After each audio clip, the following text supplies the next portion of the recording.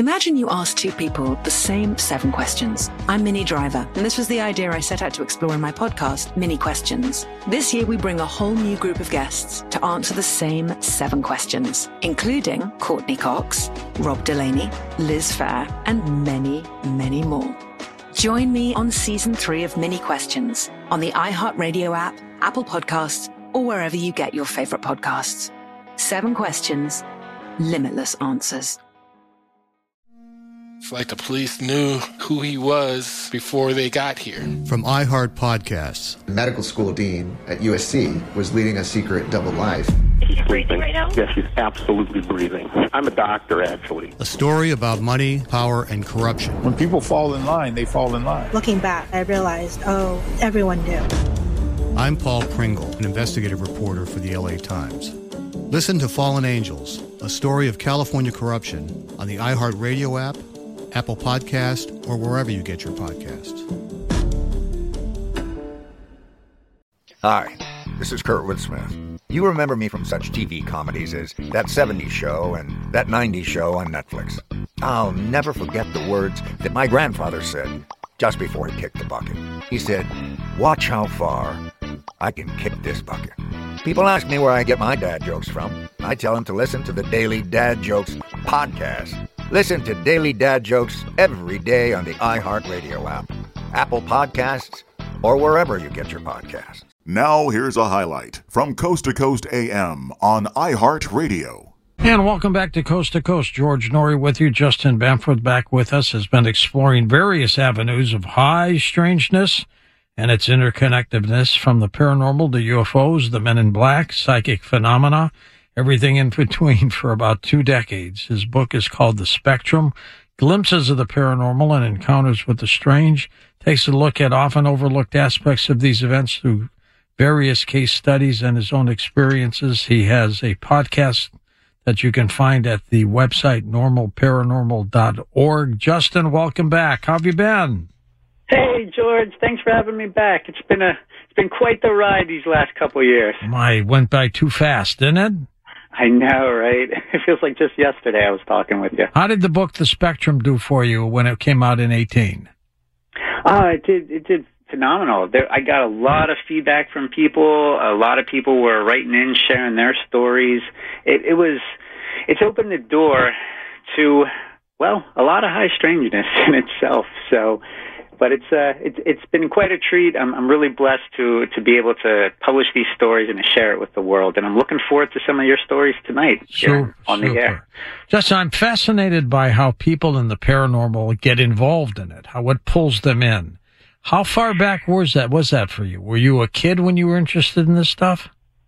Oh, yeah, absolutely. I mean, I think a lot of listeners can relate to this. You know, we don't really choose the paranormal so much as it chooses us. That's true. And for me, I was living in what I thought was a haunted house at the time, but now looking back on it as an adult, I think it was more of a haunted experience that was just perpetuated by just negative energy and just like a cloud of negativity, because my parents were going through a divorce at the time.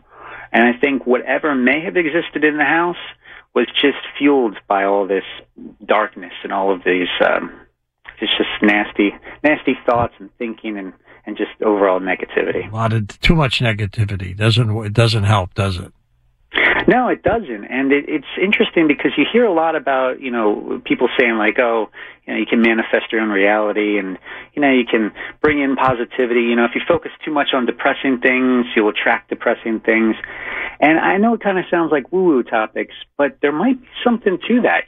This phenomenon might play more of a part off of our psyche than we may realize. Tell us about your podcast, Terra Signals. Yeah, so Terra Signals, that just happened recently, earlier last year.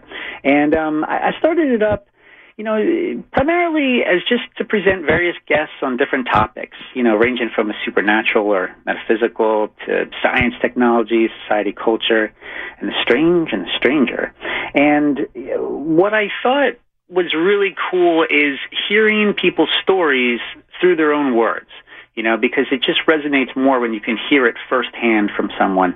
And I've had quite a few guests on there that I covered in the book, The Spectrum, but I think it has a little bit more weight when you can actually hear it directly from them.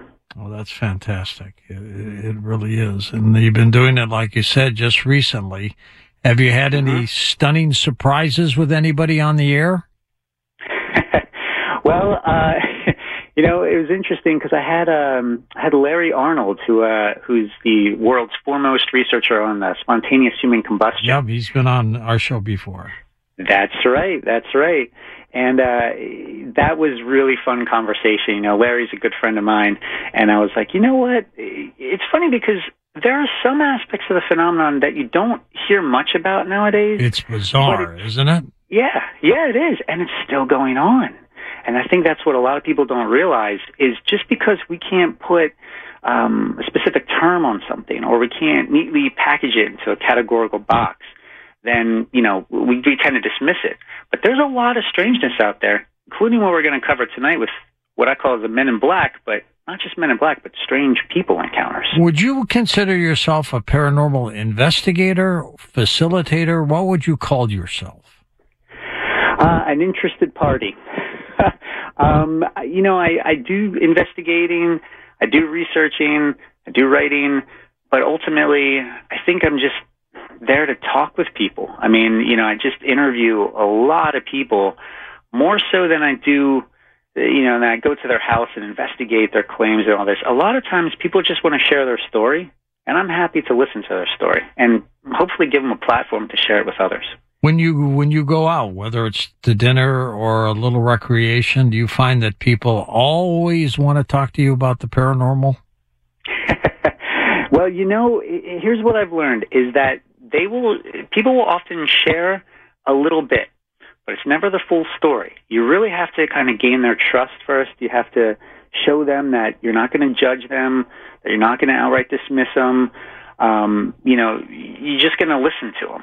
And I think when people feel comfortable, as they've done with me over the years, they tend to share more and more. And I've had people share stories with me that I cannot, share with everybody else. But a lot of times I tell people, look, your testimony, that's going to help empower someone else to share their testimony and to come forward and to realize, hey, we're not alone. What you're experiencing, someone else, a few states over may be experiencing the same thing. As we continue talking with Justin Bamforth, you're going to hear some really strange paranormal stories from him later. You mentioned the Men in Black, but you don't like to use that term, do you? No, I really don't, because, we put a certain stereotype on it, and I've learned to ask witnesses more to not say, hey, have you had any Men in Black encounters? Because then they go right to that stereotype of the Tommy Lee Jones, Will Smith, type of image. So what I say now is I go, have you ever had any peculiar interactions with people that stand out as it's just unusual or just, strange? And most of the time people are like, nah, not really. But every once in a while, someone will think, and they'll be like, you know what? There was that really strange encounter. Let me tell you about it. And sure enough, it has some of the classic hallmark signs of the Men in Black. There's certain patterns with these strange people encounters that I've learned to look for, and some of it tends to be like this odd movement, this physical movement when they're seen. Sometimes this odd speech pattern that sounds very robotic or mechanical. And then they just don't quite look right. And they look almost like too perfect. Like they're trying to fit in too much. And then when you really look at them, you realize, oh wait, this person, are they even human? It's really bizarre stuff. Justin, what do you think triggers them to show up? Well, again, I think it's the state of mind, that we're in. A lot of times, I think stress plays a part into it. Not always, but a lot of times. And I think, some people say, oh, well, if I want to see a Men in Black or a strange person, I'm just going to kind of set my mind up to attract them. And that may be the case, sometimes, but more often than not, there's some other missing link there, and I haven't quite figured it out as to what triggers that. But I think stress plays a part into it. I think influence from the perspective of, you have it in your mind, but not too much in your mind. It's very similar to like a ghost encounter, right? If you go to a paranormal hotspot expecting something to happen, chances are it's not going to happen. Yeah, you got it. Are you ready to fight back against crime? Hi guys, Nancy Grace here, host of podcast Crime Stories with Nancy Grace. I've dedicated my life to fighting crime and helping crime victims. For a decade, I prosecuted violent felonies, personally investigating, prosecuting, and covering literally thousands of cases. It's so easy to think it will never happen to me or my family, but that is simply not true. Every day on Crime Stories with Nancy Grace, we shine a light on unsolved homicides, heat up cold cases, and help find missing people, especially children. We speak with family members, investigators, CSI, reporters, and experts in every field. Every day is a mission. Every day is a chance to stop crime and keep one more person safe. Listen to Crime Stories with Nancy Grace on the iHeartRadio app, Apple Podcasts, or wherever you get your podcast. I'm Saleha Mohsen, and I've covered economic policy for years and reported on how it impacts people across the United States. In 2016, I saw how voters were leaning towards Trump and how so many Americans felt misunderstood by Washington. So I started the Big Take DC. We dig into how money, politics, and power shape government and the consequences for voters. It's an election year, so there's a lot of focus on the voters that TikTok is reaching. The initial reaction is like, oh, things are looking so resilient. I don't want to be too pessimistic, but I just don't see the political will down in Washington right now to change their tune. I think the American electorate has been signaling that it expects a rematch of the 2020 election. These are unprecedented times. With new episodes every Thursday, you can listen to the Big Take DC on the iHeartRadio app, Apple Podcasts, or wherever you get your podcasts. If you love sports and true crime, then there's a new podcast from executive producer Dan Patrick and hosted by me, Jay Harris, that you won't want to miss. Playing Dirty: Sports Scandals. Each week, I'm squeezing the juiciest details from some of the biggest sports scandals ever. I'm talking Marcus Dixon, Olympic gymnastics, Cain Velasquez, salacious Super Bowl-level scandals.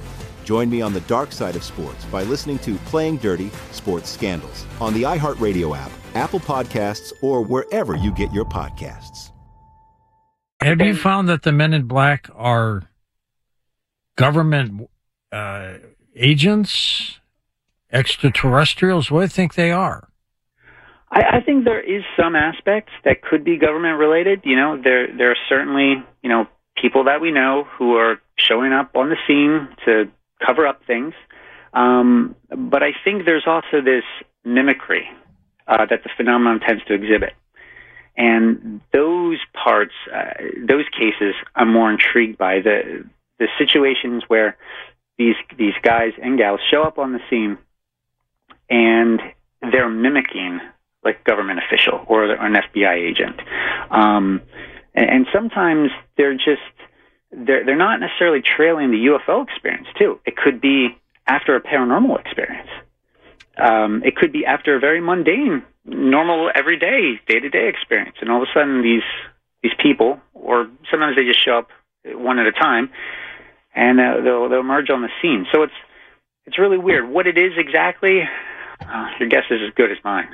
What do you think triggers them to show up? Again, I think it's just there's got to be something in the mindset, but I haven't quite put my finger on it. So that's why I'm looking for these cases. I'm looking for things that commonalities, similarities, not just in the experiences, but in the individuals who experience it. What do they all hold in common? Is there something in the family history that has, opened up a door? One of the aspects that I found really interesting in interviewing a lot of people about their Men in Black encounters or the strange people encounters is that there tends to be this doppelganger experience that a lot of them have had. And that, I think, that's a really interesting aspect there. It is fascinating indeed. Who do you think, well, how do they know where to go, where to show up? Well, they don't seem too bright, to be honest with you. It's almost like... No personalities, right? Well, well, when you ask, like, you know, where do they show up, right, or how do they show up? Sometimes, you know, I shared with you one experience, you know, on one of my appearances on Coast here, but I just want to share it again because I think it relates. I had given a talk a number of years back at this one tavern up in New Jersey, and it was on the Men in Black. And then 2 weeks later, the event organizers have their own Men in Black experience, where this guy shows up, and it was really interesting because each time they looked around the corner, he seemed to have traversed a tremendous distance in a very short amount of time. And this guy shows up, and he's wearing dark sunglasses. He's wearing I think he was wearing like a hat, but he's wearing, his skin tone was very similar, eerily similar with the Men in Black experiences. But this guy, he peeks his head into the tavern, peeks his head out, and then just moves down the street, but at a super, super high rate of speed. Now, was he there for me? Maybe. Was he there for another presenter? Possibly. But, you know, if he was there for me, like, you know, he must not have gotten the memo because I was there 2 weeks prior. Yeah. But for these event organizers, they weren't even familiar with the Men in Black experience until I had given my presentation. So did I trigger something in their mind? You know, they were just standing around outside having a smoke break at the time. So it's really bizarre. Why did these guys show up? Is it to be seen? Is it to freak us out? You know, again, we can only speculate. Didn't your father have a UFO experience? Yes, he did. He had a very, very interesting experience, which to this day, it has remained the exact same. So my dad, he's worked for like some big companies in the past, like GE and various government subcontractors until he retired. He served in the Navy and all this stuff, but his experience was with a friend of his back in 1968 in York County, Pennsylvania. And his friend, Tim, and him were driving around. They were looking for a spot for them to hang out. And they went up on the top of this hill, right? And they noticed these two lights coming up the hill towards them. And these lights, they're extremely bright and very slow and extremely silent. And my dad rolls down the passenger side window. He sees this thing rising up in the sky. Again, no sound.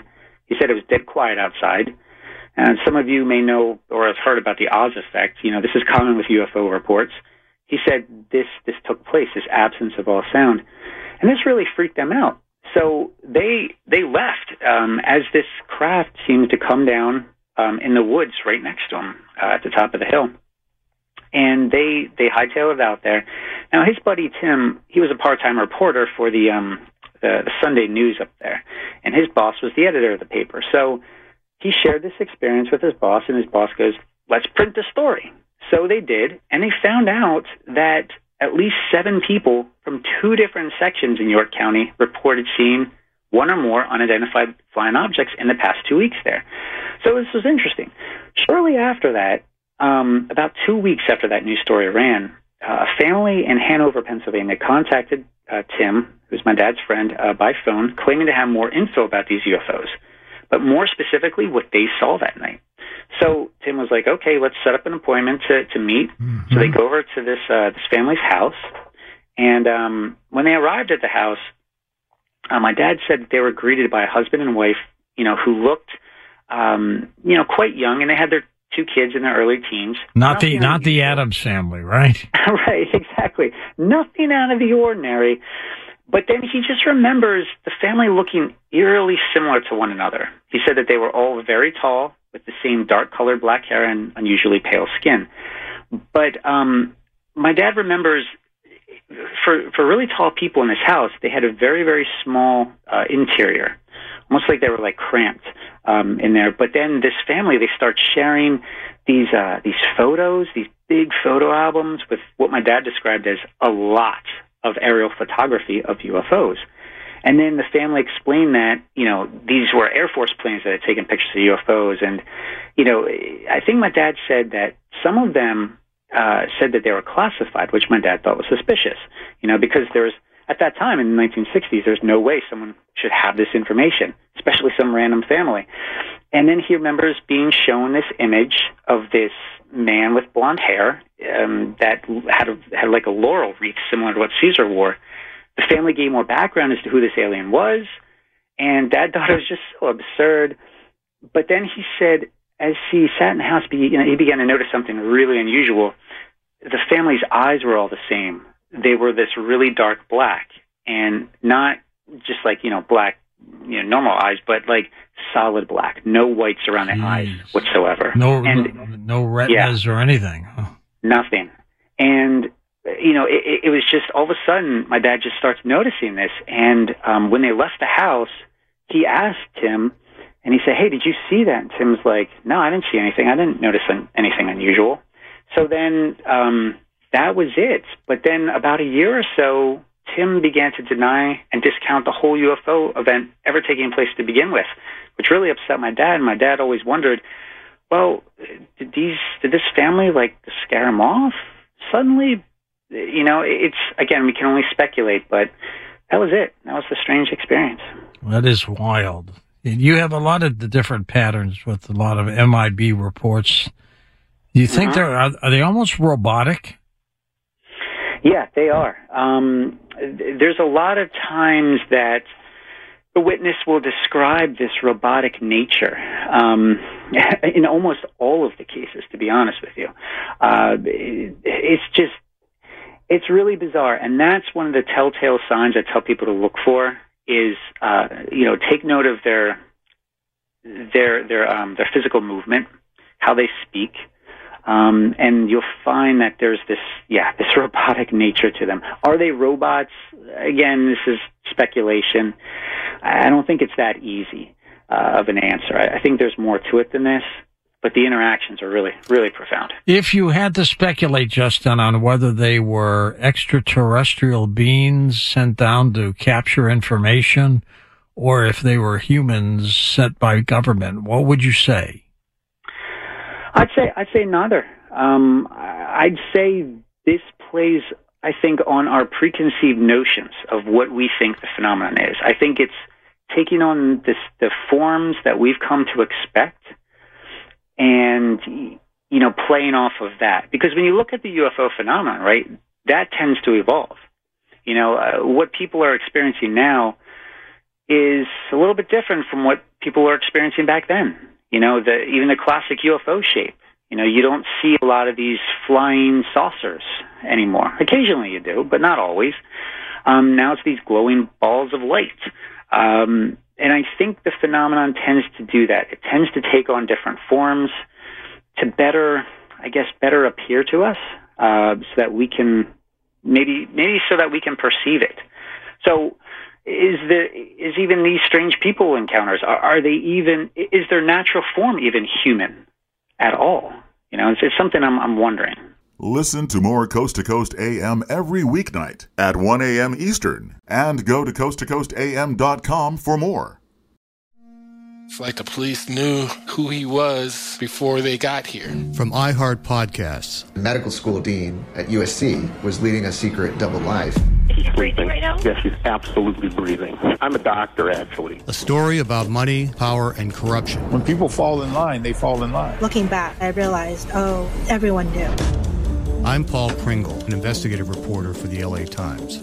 Listen to Fallen Angels, a story of California corruption on the iHeart Radio app, Apple Podcast, or wherever you get your podcasts. Imagine you ask two people the same 7 questions. I'm Minnie Driver, and this was the idea I set out to explore in my podcast, Mini Questions. This year, we bring a whole new group of guests to answer the same 7 questions, including Courtney Cox, Rob Delaney, Liz Phair, and many, many more. Join me on Season 3 of Mini Questions on the iHeartRadio app, Apple Podcasts, or wherever you get your favorite podcasts. 7 questions, limitless answers. Hi, this is Kurtwood Smith. You remember me from such TV comedies as That 70s Show and That 90s Show on Netflix. I'll never forget the words that my grandfather said just before he kicked the bucket.